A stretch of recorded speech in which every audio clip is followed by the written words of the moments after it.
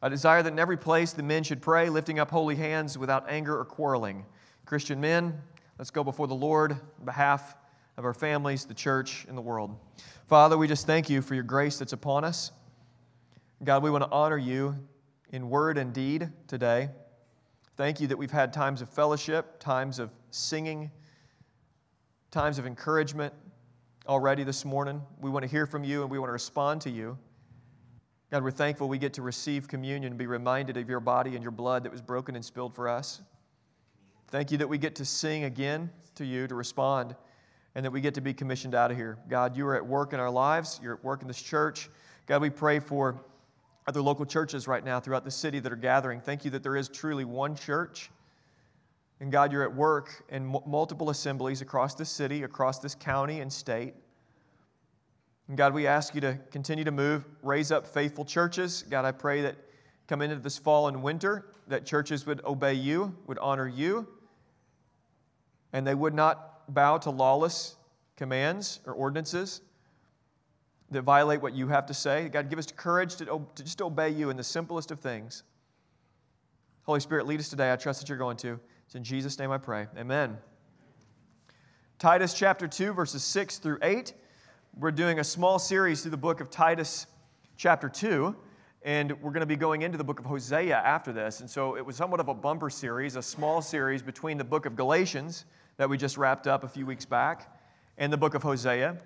And so we thought we would talk to older men and older women, and younger men, and really just address everybody within the church. And it's been a lot of fun for me to preach through. Hopefully it's been encouraging and challenging to you. Today, the sermon title is A Charge to Young Men. A Charge to Young Men. Turn your eyes to verse 6 in Titus chapter 2. Likewise, urge the younger men to be self-controlled. Show yourself in all respects to be a model of good works, and in your teaching show integrity, dignity, and sound speech that cannot be condemned, so that an opponent may be put to shame, having nothing evil to say about us. This is the word of the Lord. Last week I talked about how there is a war on women in our world today, and that is clear and really unarguable. There is an absolute war on women. But to say that is it's not saying that there is not a war on men, because there actually is an assault on gender itself. Because of that, there is an absolute war on men. You see it everywhere. Blame the patriarchy, hate the patriarchy. White males are the problem of all of the world, basically, is what the world says at this point. So if you're a white dude, sorry, but the burden of the world's problems lays on your shoulders, and you're to blame. So says Clown World. Men are not doing well. That's the problem right now. Men are not doing well. Consider a few of these statistics. 95% of people in prison are men. Violent crimes in this country are committed primarily and almost exclusively by men. 76% of homicides are men who have been murdered. 80% of the 30,000 to 40,000 annual suicides are men. Consider that. 30,000 to 40,000 people a year are taking their own life, and 80% of them are men. Men in our country today are physically weaker, fatter, and more mentally unstable than ever before, and by every measurable standard. Men don't know what it means to be a man. We have men on the front of magazines dressing like women, and people calling that manhood. And a lot of this has to do with being a fatherless nation. We are in large part a fatherless nation, and it's been like that going now on a couple generations. Fatherlessness in our nation is a massive, massive problem, and young men have an opportunity to turn that tide, to turn the ship, to get the rudder going in the right direction by obeying their Heavenly Father. But listen to these statistics on fatherlessness in our country. 63% of youth suicides are from fatherless homes. 90% of all homeless and runaway children come from fatherless homes. 85% of all children who show behavioral disorders come from fatherless homes. There was an interesting study done on elephants where they took two young bull elephants, they removed the father elephants, the dad elephants, from the herd, and these young bull elephants started acting up like crazy. These other elephants, the moms couldn't get them under control. Well, they introduced two big bull elephants that were not even the dads, just two big bull elephants. And within a couple days, these young bull elephants started to act up. They had some direction. They had some discipline. 85% of children who show behavioral disorders come from fatherless homes. 80% of rapists with anger problems come from fatherless homes. 71% of high school dropouts come from fatherless homes. 75% of all adolescent patients in chemical abuse centers come from fatherless homes. 70% of youths in state-operated institutions comes from fatherless homes. 85% of all youths in prison come from fatherless homes. The point is, if you remove the father, the family falls apart. Remove the father, the family falls apart. If you embrace egalitarianism, we're all just the same, as we've been talking about the last few weeks, that horrific error that says equality equals sameness, if you embrace that kind of foolishness, if you imagine that gender is unimportant, it's not that big of a deal. To be a Christian is just to be a Christian. It doesn't really matter if you're a Christian man or a Christian woman. If you buy into that foolishness, women will not know how to be women, and boys will not know how to grow into manhood. Men will not know how to be men. Young men need direction. They need guidance. They don't just simply need to be told, you got to do better at being a man or to man up, because most young men don't know how to man up. They don't know what that means. So young men need direction. They need to know it's good to be a man. Side note, the best podcast on manhood right now is It's Good to Be a Man. I encourage you guys and ladies also, listen to it. It's phenomenal. There's good content for both men and women on there. Men, it's a phenomenal resource. It's Good to Be a Man by Michael Foster. Men need to be told that. It's good to be a man. It's all right. It's okay to be a man. And the media, the TV says, no, being a man is bad. College says, no, being a man is bad. And the worst thing you can be is a white man. That's bad. And the Bible says it's good to be a man. It's actually good that you were created masculine. You were created not just as an asexual being, but you were created as a man. And it's good to be a man. It's good to work. It's good to work hard. It's good to find a wife. It's good to be a dad if God so blesses you in that way. It's good to stay at home, to not leave, to not abandon your family, to be responsible. It's good to build a legacy. It's good to leave an inheritance of spiritual life and vitality. It's good to leave an inheritance of physical wealth. Young men need to be told that they are not a victim. Victimhood sells. I think it was about a month and a half ago I said that victimhood is a multi-billion-dollar industry in our country. And it's easy for men, with the hostility that's coming our way, to step into victimhood. I'm not responsible. The reason I am the way I am is because of all the outside factors that have played into my situation or where I am. I am fatherless dad, or fatherless boy, or I am fill in the blank. You cannot make gains in life by way of victimhood. You have to recognize the difference of something happening to you that's terrible and who you actually are, which is not the abuse or the neglect that happened to you. You are not that. You are a man. And if you're a follower of the Lord Jesus Christ, if you've been born again, you're God's man. And God has things for you to do. He's got a calling for you, and He's got a better future for you than your past. So we can't embrace victim mentality. Young men need fathers, they need direction, and here's the deal. Here's what's so good, guys. God is the best father, and God has told us how manhood works. He's given counsel to young men, and today we get to see it. First, I want to call your attention not to verse 6, but to verse 5, because I want to make a comment to husbands. Last week, we talked about the glory of submission to a husband, wives submitting to their own husbands, not to men in general, but specifically to their own husbands. And submission is a glorious and a good thing, and we should never run from it, never be embarrassed of it. But when we talk about submission, inherently within that command to women, for wives to submit to their husbands, what that means for men is that men in this room who are married, and for the men who are not married that are in this room going to be preparing to be married, you need to hear this. That God has given the man in marriage authority to lead in marriage. And so single men, you got to start right now taking responsibility over any area of life that God has given you. You have to steward what's in front of you well to prepare to be the kind of man that can handle the authority of a household.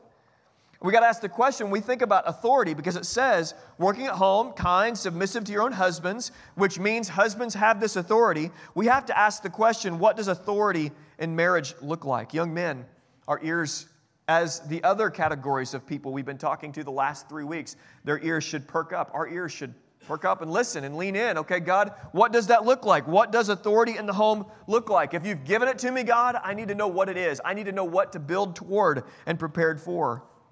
Ephesians 5:25 is a passage that most of us know, that all men should know, and all husbands in particular should know. Husbands, love your wives as Christ loved the church and gave himself up for her. Authority in the home looks like love. It looks like sacrificial love. The standard for every young man that's married and every young man that will be married, the standard by which you lead and wield the authority that God has given to you comes by way of love. The standard for how we are to love our wives is not first how our wives want to be loved by us. The standard for how we love our wives is how Christ loved the church. Which means at times, our wives may want to be loved in one way that we have to say, no, we have to do this, and it may at first be a disappointment to your wife. The standard of how we love our wives is not first how they want to be loved, but how Christ loved the church. And here's the deal. Jesus gave himself up for her. He lived, sacrificed, and gave for her purity, for her holiness, for her provision. This is how Christ lived and loved the church. The way we lead, the way young men lead in marriage, it's going to require loving her as Christ has loved us. And the question that every man needs to just be reminded of, the question every man needs answers for is, how has Christ loved us personally? Because how we experience the love of God out of that is going to be how we love other people. And how has Christ loved us? Well, he gave himself up for me. He's loved me unconditionally. Even when I'm not faithful to him, he is faithful to me. The foundation then of how we lead and love in our home is going to be how Christ has loved us, and it's been unconditional. So we've been changed by the unconditional love of God, and it was at great cost to himself. Therefore, we love unconditionally. That's how we lead, and that's how we love in the home. If our wives are called to follow us, I was talking to Ryan about this, and Ryan and Tara aren't here this week, but Ryan and Tara were having this conversation, and I was just talking to him, just working through this. Because last week I made the comment that men are to set the direction, set the vision, set the aim of the family, that husbands are required to do that. They're not just the servant leaders of the church, but they are of the home. They are the actual leaders of the home. So they're going to have to set the direction and the pace and the vision for the home. And so husbands are going to have to do this. Why? Because Jesus set the vision and the direction for the church. Jesus is in charge of the church. Therefore, for us to wield that authority means to give a good and positive and godly direction for the family and say, this is where we're going to go. Follow me as I follow Christ. Wife and children, let's go. This is where we're going. We're going to follow, and I'm going to lead the way. I'm going to have the proverbial or the spiritual sword out front, and we're going to move forward into what God has called us to. So husbands are to lead like that. Build a home. Talk to your wife about how to get out of debt, when you want to get out of debt. Men, if you don't have a handle, young men, if you don't have a handle on your spending problems, you got to get a hold of that now. Do Dave Ramsey if you have to. Do envelope thing or Larry Burkett. Do whatever it takes to get a handle on money now. It's going to reap benefits down the road. Larry Burkett used to say, or maybe Dave Ramsey, live like no one else now so you can live like no one else later. And if you can't handle the responsibility of the little money that you have now, you're going to do a lot of damage with it later on. There's a lot of young men and young couples that get in a lot of trouble in their 20s, and they spend their 30s and 40s trying to dig themselves out of the debt pit that they got themselves in. And I think anybody that's been on that debt pit, if they're giving counsel to younger people, are saying, hey, don't do that. You don't have to have that now. If you don't have the cash for it, don't buy it. Don't get that credit card. Don't go on that trip. Don't buy that piece of furniture if you don't have the money for it. So young men have to have these conversations. When you get married, have this conversation with your wife. We want to be out of debt. We want to have a home paid for. We want to have this by this time, at this age. And so we need to get a plan on how to get there. And then your wife is going to come alongside and help you with that. If you have goals for your marriage or for life, pray through that. You want them to be godly. If you have a plan for family worship, talk to your wife about that, build a plan, and then implement that plan over the next year. You get the direction, you get the goals as you pray and talk with your wife, listen to her, and then set the pace, set the direction, because we are to follow Christ, and then our family follows us. Follow me as I follow Christ is the approach. Now, verse 6. Likewise, urge the younger men to be self-controlled. After we think about the command that's in verse 5 for men by way of the command to women, we see this word likewise. Likewise. Simple word, just likewise. And what that tells us is that there were commands to older men, there were commands to older women, commands to younger women, and now, like that, there's now commands to young men. Likewise, God has direction. Direction is a very important thing in life. It's a very important thing. Some men don't like reading directions. That's the caricature. I don't like reading directions, but I do like getting directions. When I go into a store, it's Jordan that just wants to look and meander around and find it. It's me who immediately wants to go to a staff person and say, can you please tell me where this item is, what specific row, at what eye level, and could you just please walk me there so I don't have to waste time finding it? I want to have those directions. I don't want to spend time or waste time finding it. But directions are incredibly important. If you're going in the wrong direction, and you go in the wrong direction for any period of time, you end up getting further and further and further from the way that you're supposed to be going. Your trajectory matters. So if you don't have direction from God, and you're just walking in your own way, you're going to end up being in the wrong place. There's a way that seems right to men, but in the end is what? There's problems. There's judgment on the other end of doing things our way. So direction is really good. So likewise, there's going to be direction. Young men, you're going to get some arrows, some pointers. And if you're going in the wrong direction, you end up in the wrong place. So you want to end up in the right place. So commands from God to young men, we have to keep in mind are commands to justified men. And they're directions to the right place. If you're not a Christian in this room and you're just kind of exploring Christianity and you don't know, you still got a lot of questions. I mean, join the club. We're going to have a lot of questions to the day we die about life. We are not God. So we're going to have some questions. But if you're not justified, if you're not right with God, if there's never been repentance and faith in your life, then these commands come to you in a different way than they come to the believer. To the believer, they come to us, and they don't come to us for our justification, because we have been justified. So these commandments are to justified men. And if you're not a believer, I would encourage you, the only way to be right with God is to repent of your sins and trust in Christ. Then you can hear commandments as a Christian man, and you can get some direction. And if you don't know Jesus, your direction here today is simply the cross. That's your direction. These commandments aren't yet for you in this same way because you don't yet know Jesus. So your first commandment today is you're commanded to repent of your sins and trust in the Lord Jesus Christ. And then as a justified man, here's these words, our ears, and we just get excited as we hear what God has to say, and we lean in because commandments are directions on the narrow way. We have the narrow way, the narrow path in front of us, and God has told us, go this way and don't go that way. Go this way, it will go well. Go that way, and it won't go well. So younger men, the first thing we get is self-control. Likewise, urge the younger men to be self-controlled. Self-control. Now, young men in our world today really do lack self-control. And a man that lacks self-control really does have the ability to destroy the world, destroy everything around them, destroy themselves.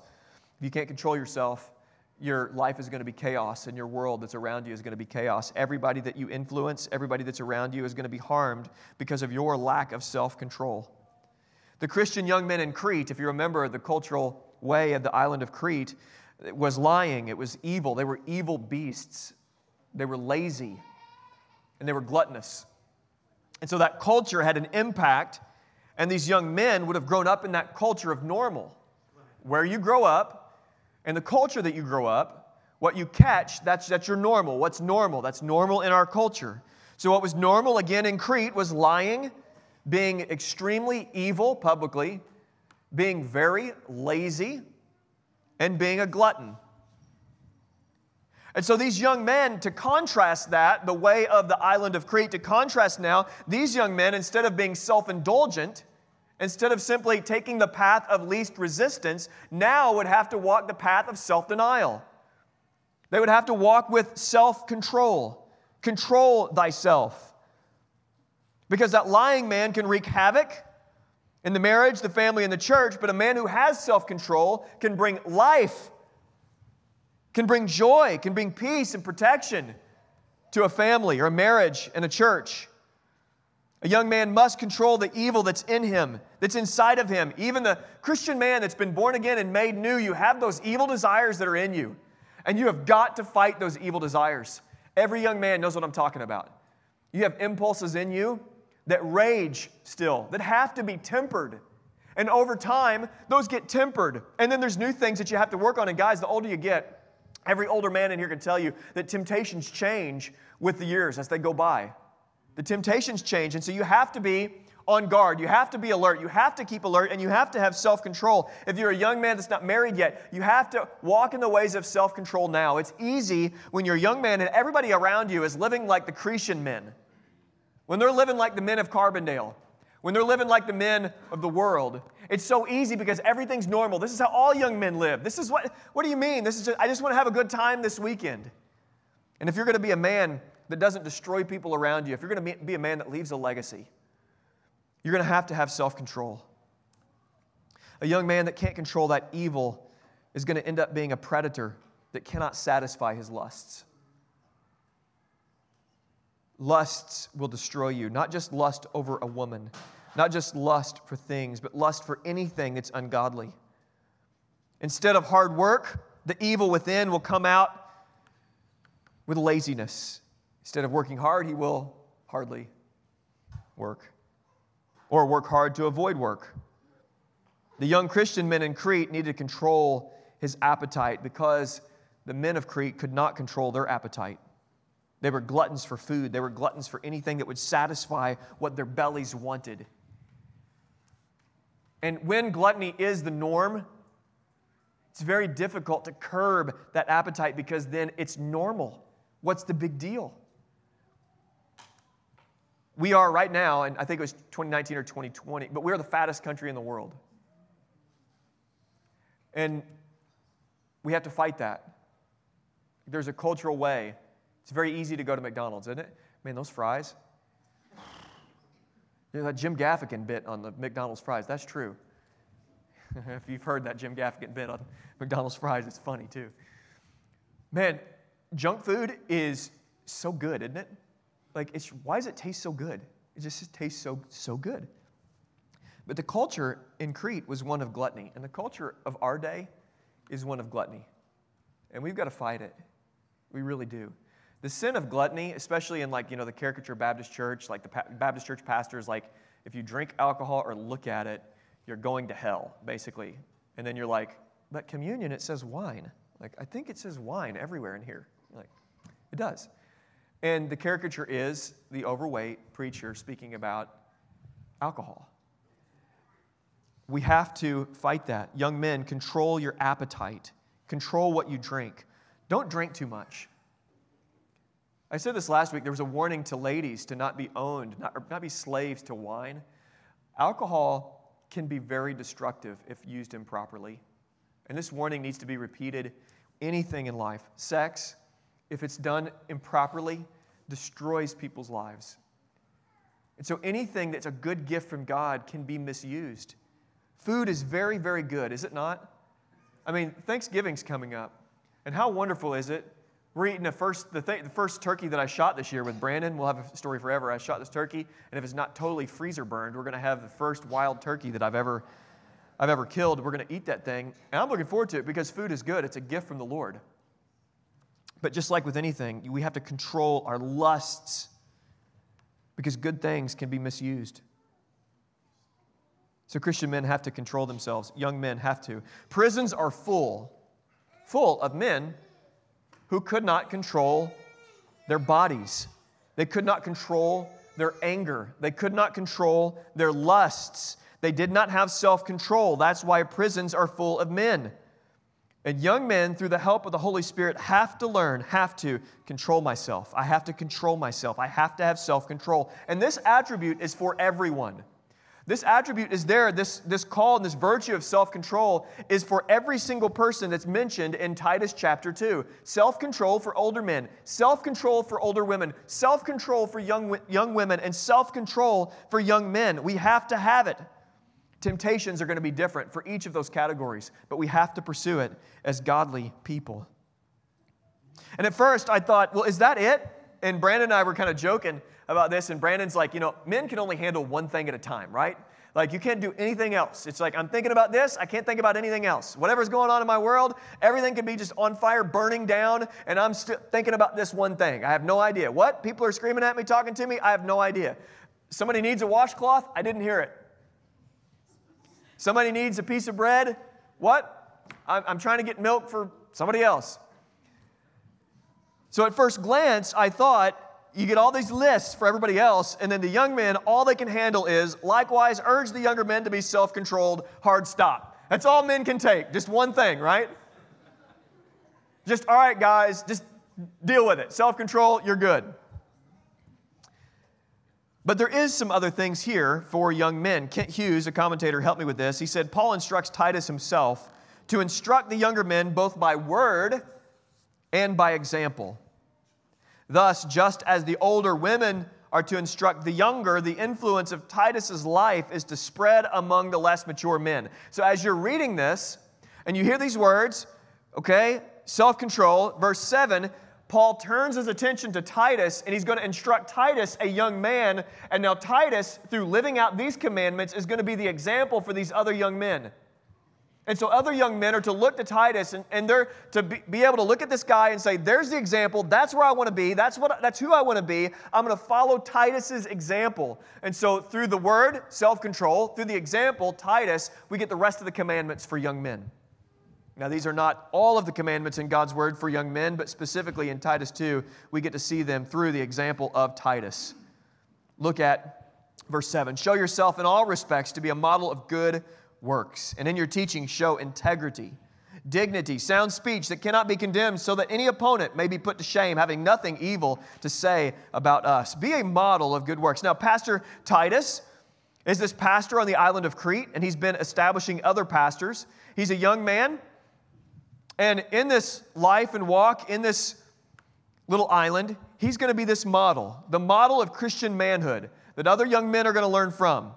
Now, this is crucial, because if young men are going to be looking to Titus, I think this is an example and template for all pastoral ministry. In fact, I know it is. That young men should be able to look at pastors in a local church and should be able to catch what biblical manhood looks like. That's why effeminacy in the pulpit and in pastoral life is anathema. A man who's behind a pulpit, who does not know what it means to be a godly Christian man and to teach other young men to be men, has no business in pastoral ministry. Young men should be able to look to their fathers and to their pastors and then catch, here's how you are to be a man. Now, if I'm the kind of man that you don't want your children to be like, now first and foremost, your young men are going to be learning from you guys, men. But if the elders of this church become a group of men that you don't want your children to be like, you need to go find a church that has a group of men that are leading that you want your children, you want your young men to be like. And for anybody else, if they're at churches where the men are not godly men, where the elders are not men, where they want their kids to be, then they need to be at a different church. Titus is just like every other pastor, and every other pastor should walk in the ways of Titus, to live in such a way that the men around them are better men if they're going to be living like them. Not perfect men, but repentant men. The godliest of men know how much they need Jesus. They know how desperate they are for His grace, His present grace. Not just yesterday's grace, but today's grace and tomorrow's grace. Titus was to be this example. He is to model good works. Model good works. Be a model. Show how good works work. In all respects, be a model of good works. Timothy and Titus were these young men that were both called in these pastoral epistles to live in such a way that demonstrated an example.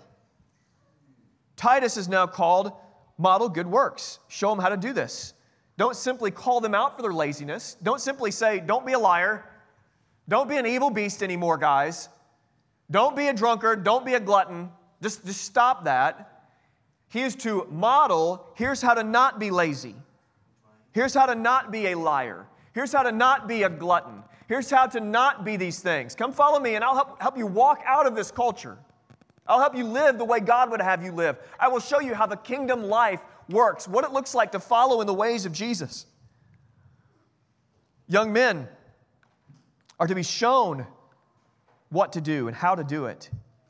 Young men need to be prepared. They need to work hard. They need to learn how to show up on time. They need to know how to not look sloppy and disheveled. They need to learn how to help and to serve and to love well. They need to be able to catch this from the men that they're around, the men in the local church, real men.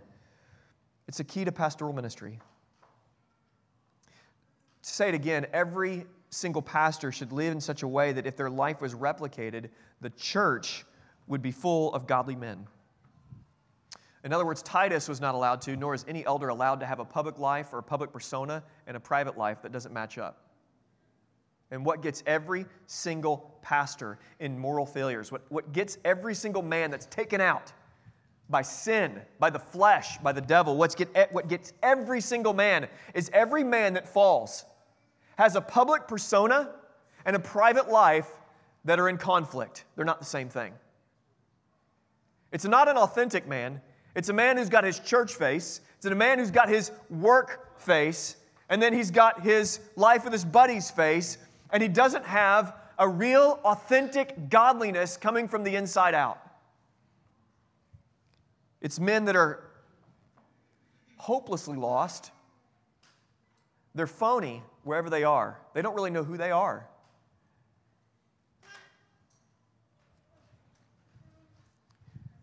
A man that's a chameleon is no godly man. And Titus was not allowed to have that. He was called to show these guys, exemplify godliness as a young man. And it's the expectation of every young man. It should be. Watch me. Let's go. Come on. He was called to show these guys how to live. Here's how you do the good stuff, guys. This is where it's at. Watch me. The expectation of every young man, therefore, is that someday you become the kind of man that models good works for other younger men. That's how it works. Young men catch manhood. And then the other young men behind them that are coming up, that are growing up in their world, in their life, under their influence, they catch what godly young manhood looks like as well. Young men are called to commitment and the process of becoming what God calls men of God to be. And then you become the kind of man that younger men look up to. They think, I want to be like that guy. I definitely don't want to be like that guy. Guys, as you got like the Rolodex in your mind, when I say words like effeminate, immediately you know like effeminate men that dress girly, talk girly, have girly mannerisms. You know what I'm talking about. And you don't respect guys like that. You don't want to be a guy like that. And if you do, you shouldn't. Mike Foster says, my wife is my feminine side.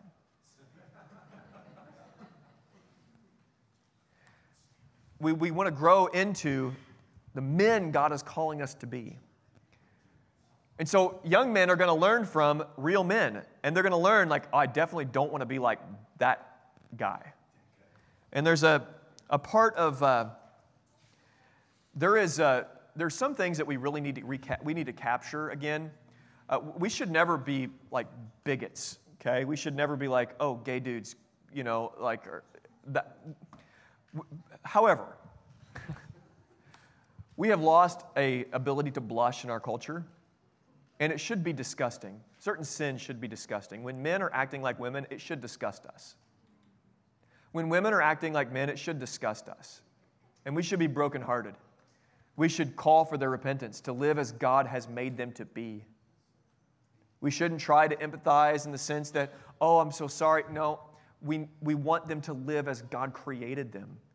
And as long as they're living in contrast to how God has made them, they're going to be miserable.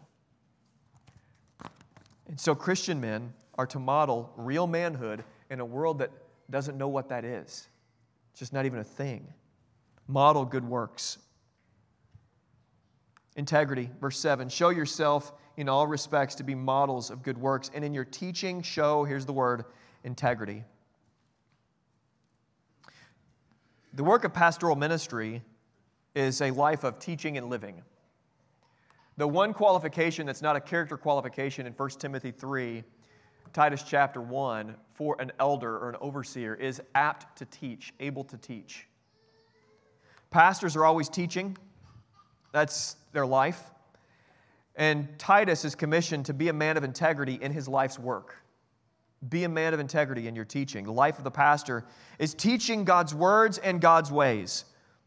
Here's what God's word says. Here's how we walk that out. We do this imperfectly, but let's go.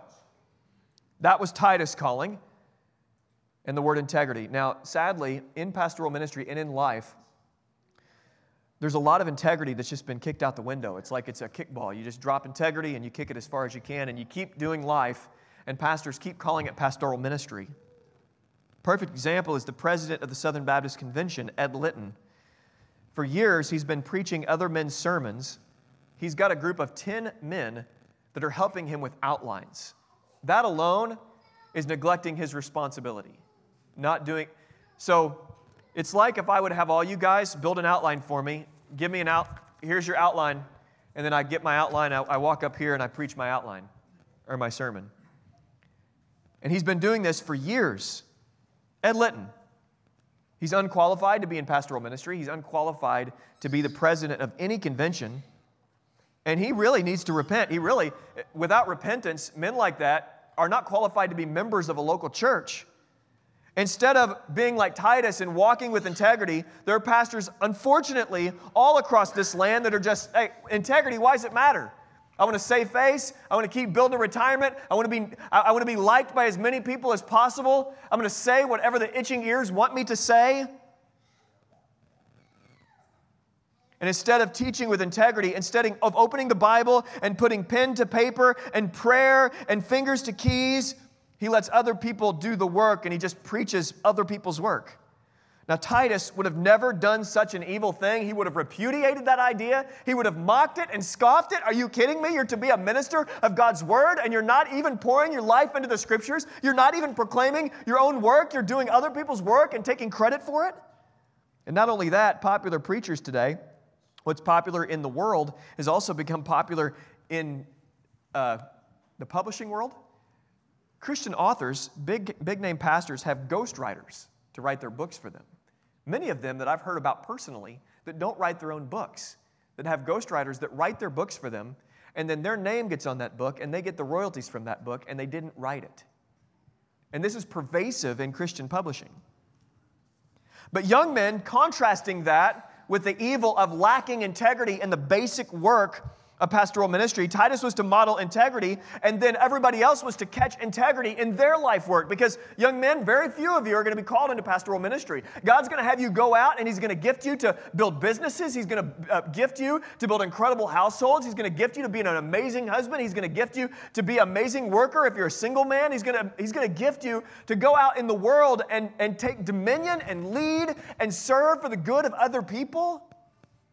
He's going to give you responsibility. As you're faithful in the responsibility He's given you, you're going to find more and more and more. And so in your life, you are to live with integrity. Christian young men are to live with that integrity in everywhere. They're to be men of honor. Mean what you say and say what you mean. Punctuality is an easy thing. Be punctual. Mean what you say and say what you mean. These are things that I'm still growing and learning in. Write notes and lists. Do what you need to do. Jared, notes and lists. Don't forget. Meetings. Don't forget this or that. It doesn't matter what your vocational calling is going to be. Be an honest man. Be honest. Mean what you say and say what you mean. Be a man of honor. Be a man of integrity. Be a man of dignity. There's the word. Just like for older men, younger men are to be men of dignity. Titus is to model this. Dignity, last word in verse 7. In your teaching, show integrity. Dignity. Dignity. Typical young men today are hopelessly lost, and they lack real godly ambition. Selfish ambition is everywhere, is it not? Self-indulgence, Tell you what, a man can have a lot of motivation to do what his lusts want him to do. A man who's bound to go out and seek pleasure will find pleasure. A man that cannot curb his appetite in life will find ways to feed it. But Christian men, young men, are to live with dignity. But young men are in love with their phone, addicted to pornography. They don't know how to change a tire. They can't bench press their own weight. The grip strength of an average 18-year-old, to hammer on college students again, sorry, Thomas. The grip strength of an 18-year-old in our country today, 18-year-old boy, is about the same as a 30-year-old woman today. Men are getting weaker and weaker and weaker.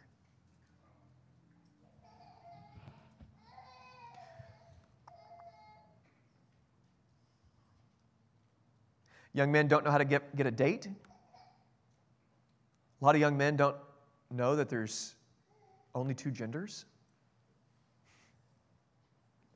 They don't have integrity. But I like Thomas. Ben's not here today. I don't know Thomas as well as I know Ben.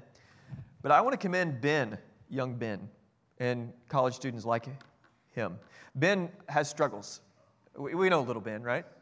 Okay. Ben has struggles just like anybody else. He has a lifetime of growth in front of him, but he carries himself with dignity. And you can tell a young man with dignity apart from a young man that lacks dignity because they're in a room of other men and they fit in. They don't stick out like a sore thumb. They're in the room and other men look at them, look at that young man and think, there's a man with honor. He carries himself with class and with dignity. And I have been mentioning college students lately, not just to pick on college students, because there are some students that stand out. Be that kind of young man. Where you're like the guy, like everybody else is like an Oompa Loompa at college, and you're like Shaquille O'Neal. You stick out like that much, okay? You're a normal, godly young man. Everybody else is nuts. You be the man of dignity. You be the man of honor, and you will stand out in the group of other men as men look at you and see you, and young ladies that are worth anything, young ladies that have any common sense whatsoever, they will recognize there's a young man of dignity. David Hicks, my good buddy and roommate in college, was like this. We were all worried about intramural championships, and David Hicks had his top 10 goals for the semester plastered on his computer screen. And we used to make fun of Hicks, like, look how orderly you are and how much stuff you got together. Ha ha ha. We're going to play Frisbee. David's like a lawyer and was, what is it when you're in a firm and you're partner in a firm by 27 years old? I mean, David was a man of honor. He stood out. He was a young man who lived like an adult and not like a child. And that's what godly young men are to do. They have commitment to leave childhood behind and step into more and more responsibility. Responsibility's there, and so I'm not going to postpone it. Young men, regardless of the age you are, whatever category that young is, young men do not postpone responsibility. Those who postpone responsibility rarely have much of it. And if you're not willing to say, yes, by God's grace, I'll carry this. Yes, by God's grace, I'll carry this. Yes, by God's grace, I'll carry this. Not to be saved. This isn't a burden on Christians' back that you're coming and saying, as Pilgrim Progress, give me more responsibility so I can save myself. No, this is, I'm God's man. And God is going to entrust me with responsibilities. He's going to place things in my hand. And by God's grace, I'm going to carry them faithfully. I'm not going to push them away. And young men, I promise you this, if you'll take care and take responsibility over what God has entrusted you with, if you will live for the good of other people around you, God will bring more to you. Not in a health and wealth sort of way, but responsibilities come to people who walk well with them, who manage them well, who live with dignity and live with honor. Don't postpone responsibility. What about sound speech? Look in verse 8. We're almost done, guys. Sound speech that cannot be condemned, so that an opponent may be put to shame, having nothing evil to say about us. Sound speech. Young men are called to speak with accuracy and honesty. Sound means accurate. Know your Bible. Know your Bible. There's a lot of young men that talk a lot of theological nonsense. And young men need to learn from Titus how to speak in a sound manner. If you don't know your Bible, don't speak confidently as if you do. Your evangelism needs to be about the gospel of Jesus. If you don't know how to articulate the gospel, then you need to find an older man that knows how to articulate the gospel, and you need to ask him, how do I share the gospel? How do I talk about the gospel? Could you explain it to me? Young men need to learn how to speak in a way that's biblically faithful. God's word is the standard of all Christian belief and practice. God's word is the standard, not what you think, not what you feel, not what makes sense to you. Don't be a man like that. A young man whose standard of life is, well, it just makes sense to me, or is the latest social outrage or the latest fad in social justice. Rather than saying, what does God have to say about this? What does God have to think about this? And then agreeing with God and walking in that manner. Be a man of the Bible. Young men are to speak with sound speech. When you know the Bible, when you know God's word, your speech is affected. The counsel you give to other people, it's affected. The way you're able to listen to counsel, it's affected. The way you're able to be reprimanded, because you know that those who hate rebuke are stupid, because you've read Proverbs, and that's the actual proverb. And so you don't hate rebuke, because you want to walk in wisdom. You know God's word. Sound speech. When you hear people talk and make absolute statements like this, and some philosophy teacher or some friend or neighbor or some skeptic online that you know that says, well, I just don't think God would, or I don't think this makes sense, or I think this is right, or this is wrong, blah, blah, blah, blah, blah, blah, blah. You can respond, why? You seem to care about justice. Why? What's right and what's wrong? And by what standard do you say something is right or wrong? What's your foundation for the words that you're saying? The godly young man knows how to speak in a sound manner. You know, young men, that things are right and wrong, not because of a feeling inside, not because of the wave of popular opinion, not because of social standards. You know that something is right or wrong because God's word tells you what's right and what's wrong. And if what God says is right and wrong is unpopular with the world, you're still speaking with sound speech. You don't care if that gives you brownie points with people who hate God. You know things are right or wrong because God tells you, not because of the wave of popular opinion. Sound speech that cannot be condemned. Now, your confession of faith and the words that come out of your mouth should not be confusing to people. That gets back to that double life thing. The confession of your faith and the words that come out of your mouth should not be confusing to people. Slang words. Now, sound speech at times requires strong language. Think the prophets, think the Apostle Paul, think Jesus.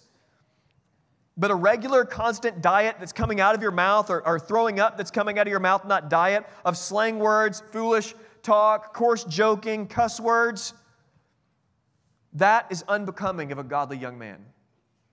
I remember when I first started preaching, I would say words that I would never say when I'm preached now because of shock factor. Oh my goodness, he said that? And it was purposeless, it was foolish. Slang words, cuss words, are words for lazy men who refuse to speak with honor and dignity.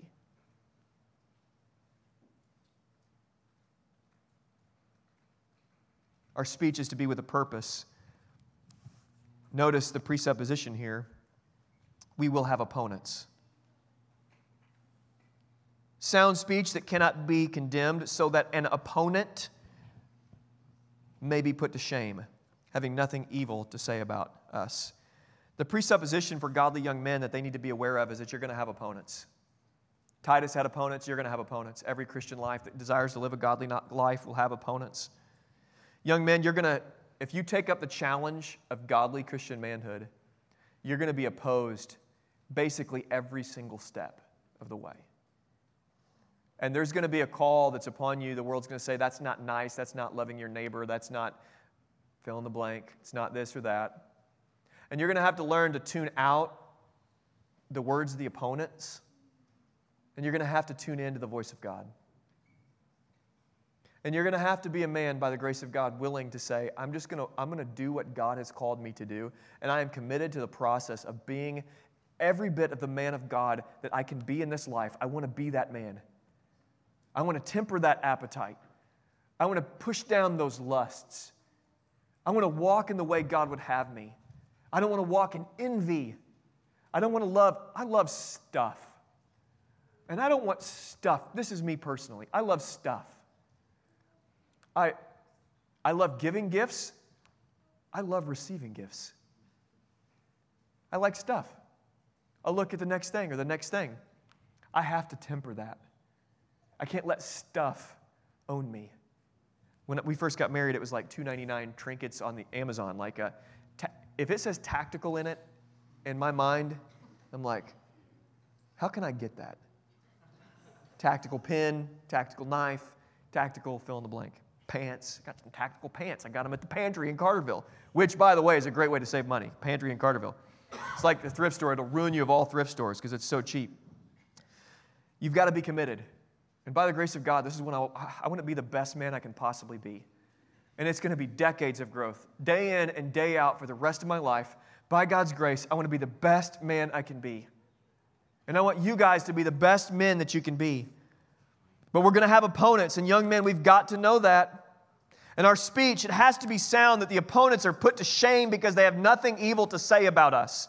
Now, opponents may say we're doing something evil. They're going to say that you are evil, but they will not have any real evil that will be pegged against us. To speak with sound speech in 2021 will get you labeled. And young men, you have to be okay with this. If you want to be a basic Christian, like the last 2,000 years Christian who just loves the Bible, you will be called a sexist, you will be called a bigot, you will be called a racist, you will be called a Christian nationalist, you'll be called a white supremacist, and all other sorts of names. You will be, if you're not already being called that. But rational, normal people will know that that is not true about you, that it's nonsense, it's nonsensical, it's not true, it's ridiculous. And your opponents will be put to shame. In other words, when other people know who you are and the opponents are talking trash about you and saying evil things, and they know your character and your way that you have about you of speaking with sound speech, the people that are listening to these opponents saying that you're doing evil things, they're going to say, there's nothing evil that I hear about this young man. This young man is living with he's living with integrity. I may not even be a Christian, but I have a sound mind by the grace of God, and I recognize that that's not true about that young man.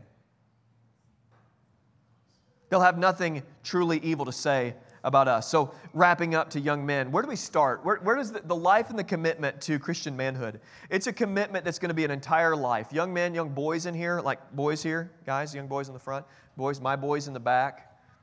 We're learning what Christian manhood is. Christian men worship, work, protect, provide. Actually, Ransom, what do men do? Worship, work, protect, provide, lead, love. Ransom or Valor always leaves out work. It's worship, protect, provide, lead, love. Like work, buddy, work too. You got to have work in there. It's a commitment. It's a lifelong commitment, and we're all in process. But as young men, younger men, follow the leading of the older men. Older men, that means there's responsibility on your shoulders. Young men say, I'm new to the faith. Where do I go? How do I get started? Here's a few things that you can do to get started. Number one, repent of all known sin and turn to Jesus. If you're a Christian young man, your sins are forgiven, all of them. You are free to repent of every known sin and turn to Jesus and recognize what He did for you on the cross. That He didn't just take some of your sins to the cross, He took every single one of your sins to the cross. So repent of all known sins. Number two, ask the Holy Spirit to lead you and to help you obey God's word. Ask for help from the Holy Spirit. Holy Spirit, please help me to honor and obey God's word. Number three, find good, godly men to learn from. Catch godly manhood. It's like osmosis. Catch it. Learn it. Be around it. Grow as the years go and the decades go into the kind of man that you want to be by connecting, learning from the man that you want to be, from the men that you want to be. Number four, be responsible for all that God gives you right now. So young men don't have the same sort of they don't have the same sort of kingdom that older men have. Younger men and older men have older and more responsibilities, bigger responsibilities. Young men don't have many of those responsibilities yet. They're in the low bottom of the totem pole at the work where they're employed. They're not even to middle management yet. They're not here or there. They've not built their business yet. The business is right now just getting off the ground. So what responsibilities has God given you? Okay, don't lament that you don't have more or lament that you don't have other responsibilities. What responsibilities has God given you? Steward those well. Honor God with them. Number 5, obey God one step at a time. I had a friend in college that told me this, stuck with me.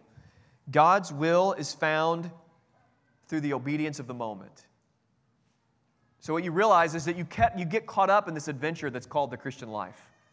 And you realize when you're in your life and you look back and you're like, my goodness, how did I get here? God's ways were better than my ways. His plans were better than my plans.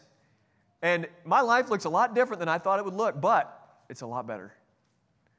God knew what He was doing with me. I have no idea. Look what God has done. Obey God one step at a time. And by the way, we do this, we stumble forward. The Christian life is like stumble, run, victory, defeat, mountain, valley, keep going. Number 6, by grace, leave a legacy. You don't know what to do. Aim for a legacy. Aim for a legacy. Aim to be the kind of man that your great-grandchildren want to be. They hear stories about great-grandpa. Be that kind of man. Guys, don't just live for this generation. Don't live for this life. Don't live for just right now. Live with eternity in mind and live to leave a legacy. Listen to what God did through great-grandpa. Listen to the stories of God's faithfulness. Leave a legacy.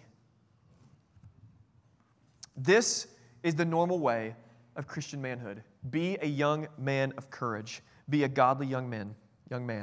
This is a charge to young men. Let's pray. Lord Jesus, help us. This is a great call, a good call, a noble call. And we want to honor you with it. We don't want to spoil the gifts that you've given us. We don't want to ruin them or throw them to the side. For the younger men in this room, Lord, I pray you would help them.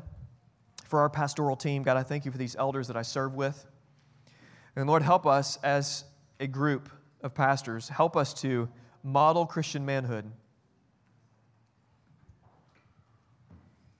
And Lord, I pray for every young man in this room. I pray that they would be willing to take up that mantle and they would be willing to run with it. The life of living as God would have them live. It's an adventure. It's so much fun. So much better than living according to the plans and the ways of the world. And help us with it. God, I thank you that we get to sing about where we started, that we're justified men. And for every brother in this room, every sister in this room, help us be reminded that we are who we are and we're doing what we're doing because of your great love for us. Because what you have done for us is so glorious. Because of who you are. It's going to be our joy to sing. It's in Jesus' name we pray. Amen.